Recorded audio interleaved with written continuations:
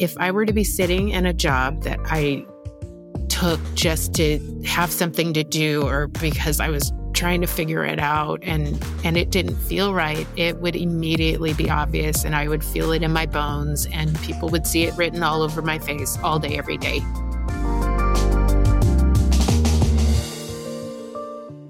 Hey everyone, welcome to another episode of Amazon's Black Stories, where we highlight the stories of Black designers, researchers, and creative minds from all around the world. I'm your host, James Lopez, and today we're joined by Angela Sylcott as we discuss the importance of balancing proficiency and passion in the work that you do. Let's hear her story.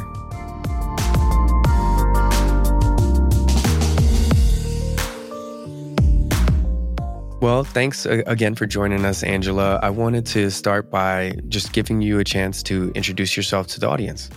Sure. Thanks for having me. My name is Angela Sylcott. I am senior UX writer at Amazon in their global HR department, working on basically manager tools.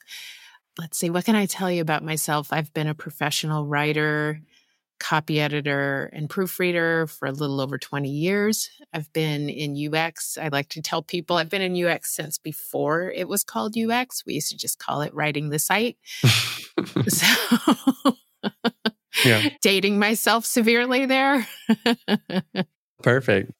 So I know for a fact that you are the first UX writer, copy editor, proofreader, all of the titles that you have that I've had on the show. So that's really cool. And you do this for HR at Amazon. Yes. What does that mean? You teach human resources how to write, or you teach them how to use their tools? What does that entail when it comes to your work? So what my writing does is helps our customers, which are managers and sometimes employees, get through an experience or do a task. And my role with the content I write is to make sure that what we're telling them is accurate, that it's going to help them be successful in whatever it is we're having them do. So a distinction that I like to make that I have found is very helpful for people is the distinction between marketing writing and UX writing. And just for the audience, some of you out there may know it as UX writing. Some of you out there may know it as content design. There's been this whole hubbub over the past 3 to 4 years about what do we call it? And, Meta calls it this and Apple calls it that. The distinction I like to make, there's marketing writing, and that is to get the customer to the experience, to tell them why they want to do the thing. UX writing or content design is to tell them how to do the thing. So that's what I do. It's everything from our customers land on a page and I'm telling them why they're there, what they're there to do. I'm explaining how to do that task. Let's say that they're there to give feedback on an experience that they had as an employee. I'm explaining to them, here's what you can do here. Here are the steps that are involved in it. And here's this form that you're going to fill out. And every piece of that form needs to have the correct explanation of what's going to happen. So we're asking you for your name, then you're going to give a little description. Please try to be specific, use specific examples. And then 9 times out of 10, there's a button. We call it a CTA, a call to action. That button is going to do something, right? Every time you click a button on a site, if it's set up right, it'll do something. So we're not just going to say get started, click here. That's so it's so bad. Don't do that, people, please. If you take anything away from this conversation, stop using get started and click here. Yeah. So that button's going to tell them submit request, or it's going to tell them go to step 2, depending on what the process is, so that when that person clicks the button, they're very clear what's going to happen.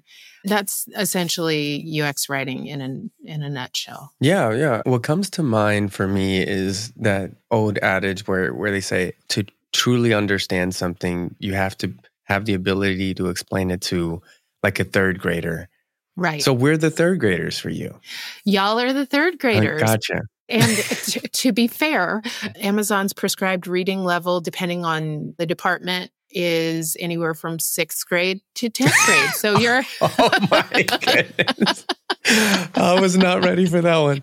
No. So this is cool. So when it comes to the work that you do, currently you're working within that kind of HR management tool space. Because I imagine, we just kind of joked about, but you have to really, really understand what the tools are or what the function of the system is in order to be able to explain it, because your metric is, can other people do this thing effectively? Right.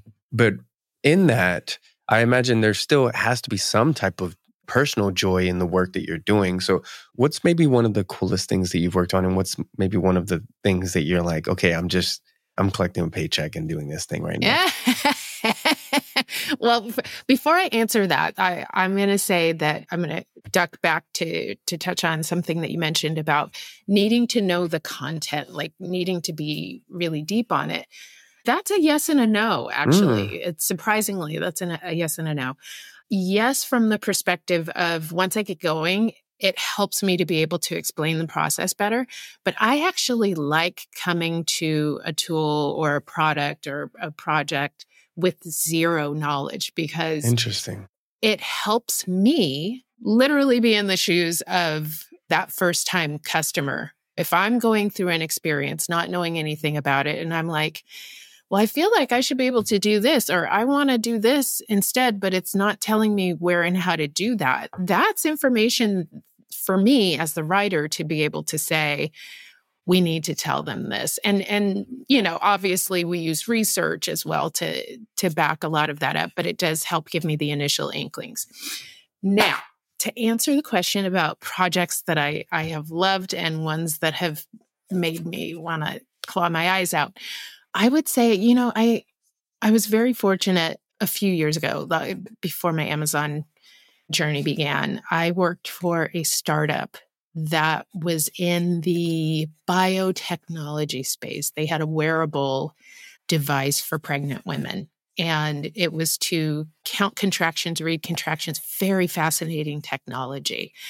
And I loved working on that, as far as it had an app, it had a website, and I was talking to customers almost daily and kind of getting really deep into their experience with it. And as a mother, I'm a mother, I have an 11-year-old child. It was just something that felt like really good, meaningful work to do. So that was great. Yeah. For a project that I'm collecting a check, I will say that some of the more tactical, kind of dry managing tools that Amazon has, I don't want to name any names, but I'll put it this way.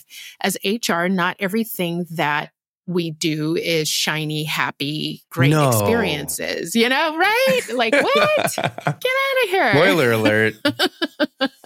So working in HR, one of the types of projects that I don't particularly enjoy would definitely have to be the tools for times when an employee is maybe not having a really good experience, or they're not at a good place in their time at Amazon or in their career. I want to be as helpful as possible and make the experience simple and clean and not a burden for that specific reason. But, it's usually a sad situation. So I don't really enjoy those too much. I imagine that's probably something that, and it feels a bit like a thankless job in those spaces. Mm-hmm. Because I imagine as you were saying that, I'm thinking, yeah, sometimes when I'm having a pretty bad day and I'm frustrated and I have to go, to a new tool that I haven't learned, and then I'm getting instructions, that can make or break your entire day, right? Like you go to the new tool and you're like, all right, I'm already frustrated. I'm already in this heightened state. And then you have this experience where it's like, oh, this is actually really simple. This is something that made solving my problem very easy. And in my mind, That's something where the person instantly dropped in their overall stress level. Like, oh, this is simple. I just do this, that, and the third, and then I can solve my problem. But they're not going to hit the thank you button, right? Like, of like, No. hey, thank you for solving this problem for me so simply. We feel entitled to the solution. And we feel entitled to the solution being simple, that we don't think sometimes that there's a person responsible for solving this before we even interact. And I was thinking about your point earlier where you made the statement of walking into a scenario where you don't really know much about the product or the tool or the system, because then you're basically walking the store, right? And you're Right. interacting with all of the things that fall apart, that all of the things that a person is going to experience.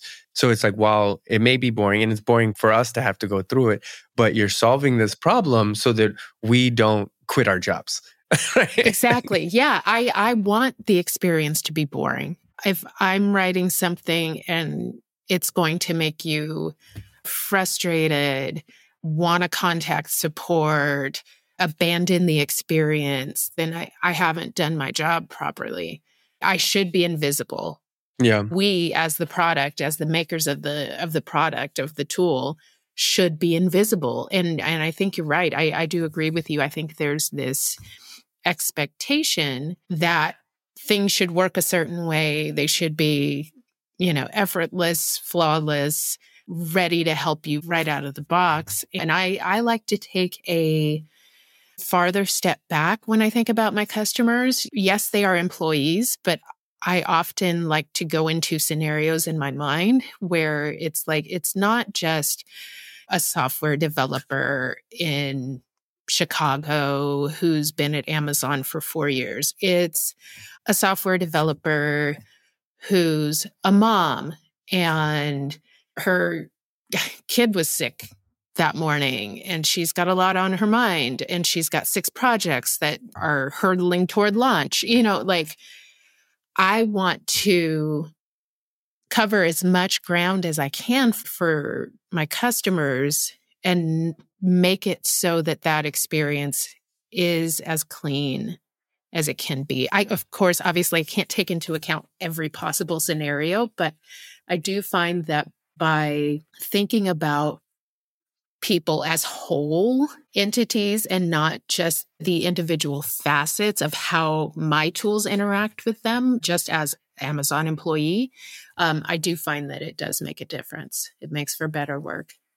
Yeah. You find all of these pockets, especially when you think of it at Amazon, like when we talk about the idea of customer obsession, the level of customer obsession in the work that you do, I think, is through the roof, because you're literally saying, how do I preemptively solve problems that, even the 1% problems, where I understand, and I think it's natural for you to say, we're never going to solve everything. There's no way for one individual or even a group of individuals to look at every single perspective. Or maybe, maybe I'm just that one person that will run into every wall. And it's like, well, you can't always account for Justin breaking the system. What I was thinking as you were kind of talking was how interesting it is to be in a space where all you're thinking about is, how do I lower the stress of another person? Not just in the scenarios where they're already having a bad day, but in some of these other scenarios where you're talking about the tracker for pregnancy, where you really love that product. When you think about it, you're thinking about, how do I preemptively solve problems so that other people don't have to feel this level of stress? Yeah. Where did that come from for you? And I'm trying to stretch back to, like, how do we even get to being a UX writer, to being this level of problem solver, this customer obsession? Where's the root of that? Justin, honestly, I'm going to be 100% honest with you. I was born this way. It's really frightening to think about, and I'm sure some of it is like childhood trauma. Like there's probably therapists out there listening that are like, oh girl, that's, you got to unpack that. I was always a fixer. I identify as a fixer. And I was always resourceful, helpful. I was a connector in the sense that, if a friend said that they were interested in something and I knew I had another friend who was involved in that or had recently mentioned something about that, I would connect them. That to me, it comes from I am analytical and I solve puzzles and love resolving things. I always have. I was the person in my family who, if my mom needed to talk to the cable company and like they were being stupid about the prices or, like that type of stuff, she'd put me on the phone. I was the customer service person. Yeah. I've been doing this forever. I was also essentially born a writer, wrote my first poem when I was 5, wrote a play in 6th grade that ended up being produced as the school's Christmas play. Now, I say all of that. That's my journey, my experience, but I want to be very, very, very clear to our audience out there that you do not need to be born a writer. You do not need to be born a fixer to do this. You do not. That just happened to be my path, my mix of elements. I know many, many UX writers who came into this from totally different experiences, realms, weren't writers to begin with, and they're doing fine. So I just want to clear that up. Did you ever think about taking your writing, because you mentioned starting with poems and plays. Mm-hmm. Had you ever considered moving in a different direction with your writing and doing more of like the entertainment-based writing scripts, movies, sitcoms, any of this stuff? Where did that part of your dream go?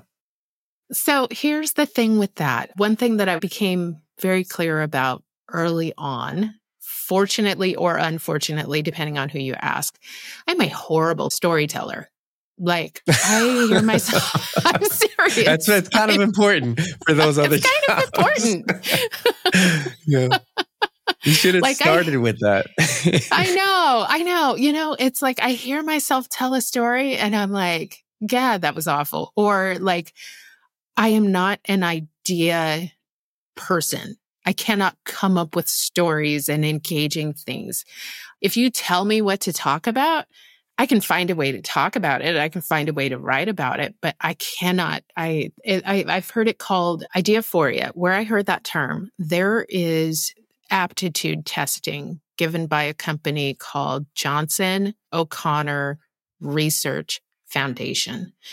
And what they do, and it's not like one of these online and you take the quiz, type of things. Like it is heavy duty, 2 days going and sitting with a tester and doing physical tasks and stuff to figure out this type of stuff.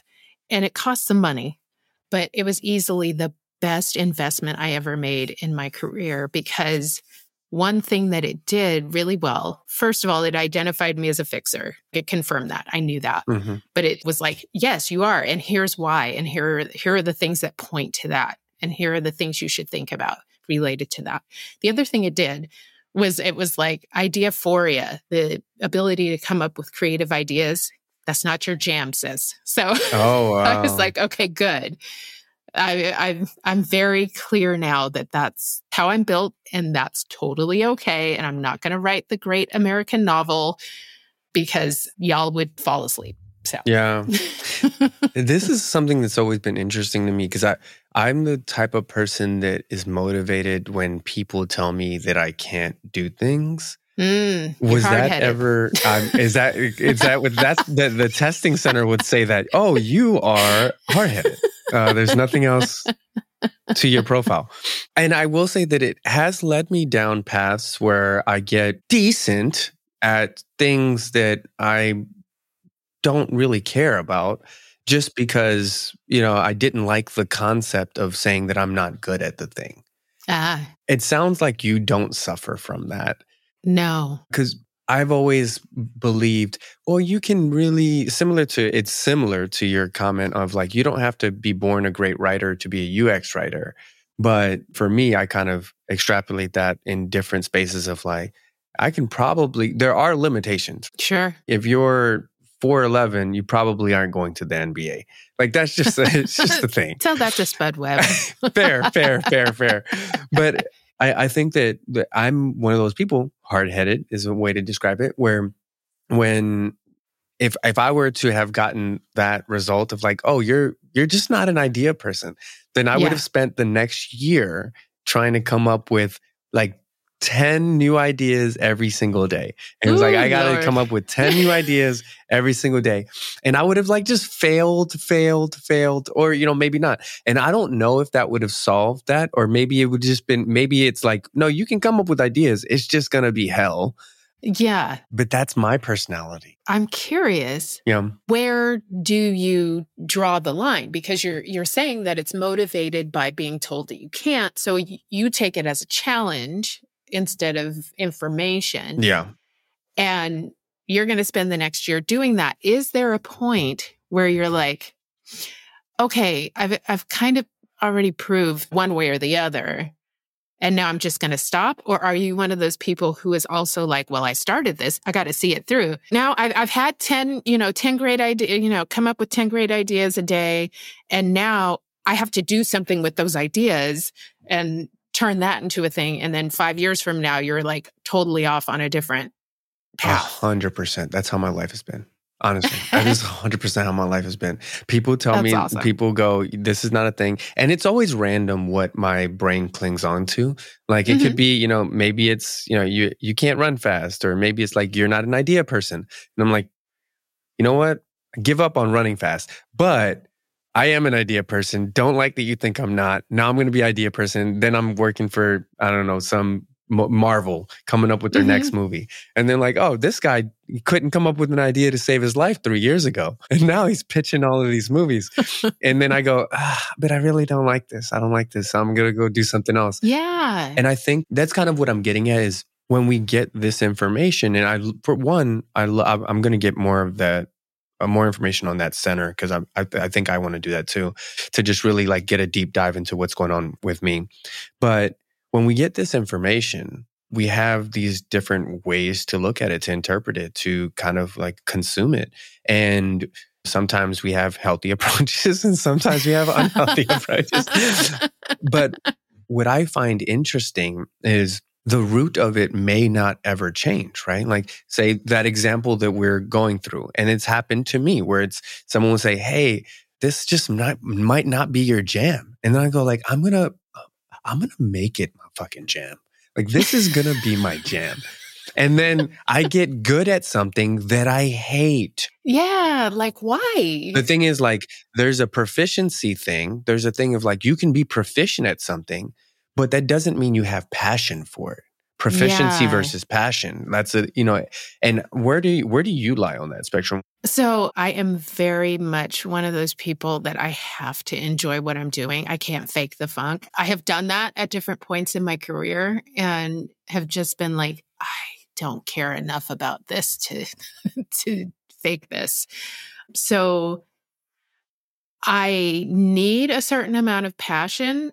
And for me, I've been fortunate in that the passion part can be fed by just getting to write. Mm-hmm. Like over the course of my career, I've written about a variety of topics that would bore the paint off the walls. And I don't need the topic itself to be like, I don't need to be lit up by it. It's helpful if it is, but just being able to write or being able to edit, proofread, that generally is my passion and I love it. So, yeah. Yeah. So we're on different parts of the spectrum for sure. Totally. Like I felt my chest get tight when you were talking about like, I'm going to spend a year trying to do this thing. I'm like, locked in now. That is, nothing drives me crazier than like investing time in something that is just not going to... Not my, yes, that. Not your thing. But you know what? I think for me, where it's rooted is, I remember my first day of college. My father dropped me off. And I remember this is the first moment where me and my father, we were never really close. We love each other, we care about each other, but we never really had those moments where, let me ask you for advice. Can I ask you for advice, right? In those moments. So this was, I think, the first time I had ever done it. And I'm a kid, 18 years old, going to college, getting dropped off. And I remember, I was always the person that came across as, I know it. I know what I'm going to do. I'm just going to, whatever. Yeah. But then I remember we're putting my stuff in my dorm. I'm going back to the car to say goodbye to my mom and dad. And I just like almost broke down, and I was just like, what do I do? Because I'm so lost and I have no idea. I didn't think I was going to get here. Mm-hmm. Now I'm here and I have no idea what to do. And, it's layered, right? I went to a predominantly white institution. That's not the area that I grew up. So I grew up not around white people at all. So it was just like so much culture shock, all of this stuff just kind of colliding. And I think all the pressure finally got me to the point where I was like, I don't know what I'm supposed to do. I don't know what I'm supposed to study. Everything was told to me up until this point. I have no idea. And I remember his response. And at the time, I hated it. And as I've gotten older, I realized the best advice I ever got. He said, why don't you find something you love and go be great at it? There you go. Again, I hated the advice. So at the time. Why did you hate it? Were you looking for him to say mechanical engineering, Justin? Yeah, that's okay. exactly what it was. Yep. Okay. Again, at the time, I was in this space where all of the life was planned, right? You go to school, they tell you what to study. They tell you what, you study what's on the test. You answer the test. If you answer what's on the test appropriately, then you're smart. If not, you're dumb. Like these are all of the things that I was raised with, especially growing up in the area that I grew up in, which was not a good area. It was all about these metrics. So that's all that mattered. And now I'm looking at this green space and it was crippling to me. So the advice was basically take the green space and run. And I was like, I don't know how to do that. That's very hard. That's very hard. So what I ended up doing was I translated the information to be, why don't you find things that you're good at and be great at them? And that translated to find things that you think you can be good at and go be great at them. And I completely lost the passion part of it. And that's kind of what I'm talking about from the proficiency versus passion conversation. I focused solely on proficiency.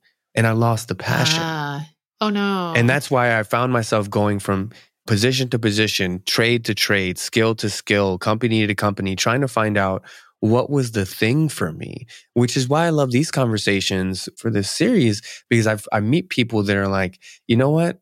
I just landed in the thing that I really like to do, man. Like that's what I'm doing. Sometimes there's boring parts of it and that's fine. Sometimes I'm living in my true self, but what never changes is that you're existing in that passion space. And I love that. Yeah. I love it. I really need that. I am one of these like emotional, quote unquote, deep feeling people. And I have no filter. So and no poker face. I was born without a poker face. So if I were to be sitting in a job that I took just to have something to do or because I was trying to figure it out and it didn't feel right, it would immediately be obvious and I would feel it in my bones and people would see it written all over my face all day, every day. So I, as a result, have to be very intentional about the work I do and the things that I choose to put my time in. Mm-hmm. It's so interesting hearing your background because it's very similar. I was a GATE kid and, in honors classes, and it was all very prescribed. It was like everything had a solution. Everything had an answer. Every path had a step, and it was very clear to see what to do. And I kind of ended up in a similar situation to what you described, where went to a PWI and it was culture shock for me. It was East Coast versus West Coast, like not a rap battle, but I am from LA. I'm from LA and went back east to college. And it was just a totally different vibe. And everybody there, at my school of 6,000 people, they were all the valedictorian, the really smart kid at their school. Yeah. That gets stripped away. You have to really take a look at yourself and be like, okay, well, who am I?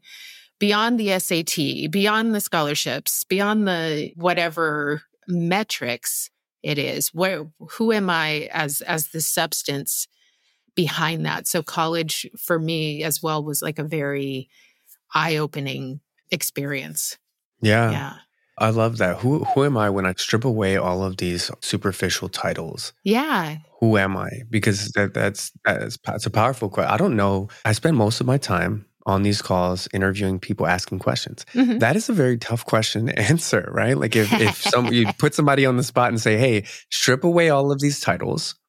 Who are you? And it's a very difficult thing. And I think that, especially as a college student, being the first question to answer, I think it's probably one of the most important questions to answer, but it's definitely not the easiest. I wanted to ask this because you dropped a couple of gems, quite a few gems actually throughout this conversation. But what is one thing or a few things, however many you have, that you know now that you think would have been important to learn as you were developing in your career to help you develop faster, or not even faster, but more proficiently, or whether that's from a professional lens or from a joy lens?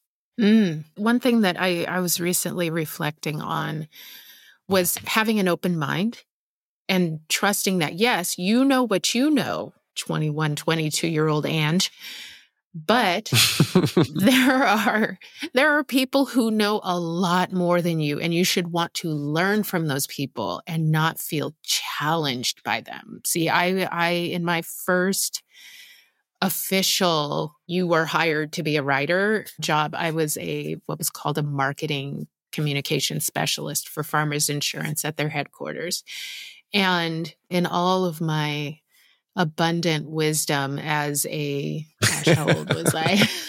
I was like, 23, 24 and was like, oh, these people, they are so outdated. They don't know what they're doing. They need to improve this process. I wrote up process guides and how to improve and blah, blah, blah. And I was surrounded by people like the VP of our department was a veteran newspaper editor and just had decades of good knowledge.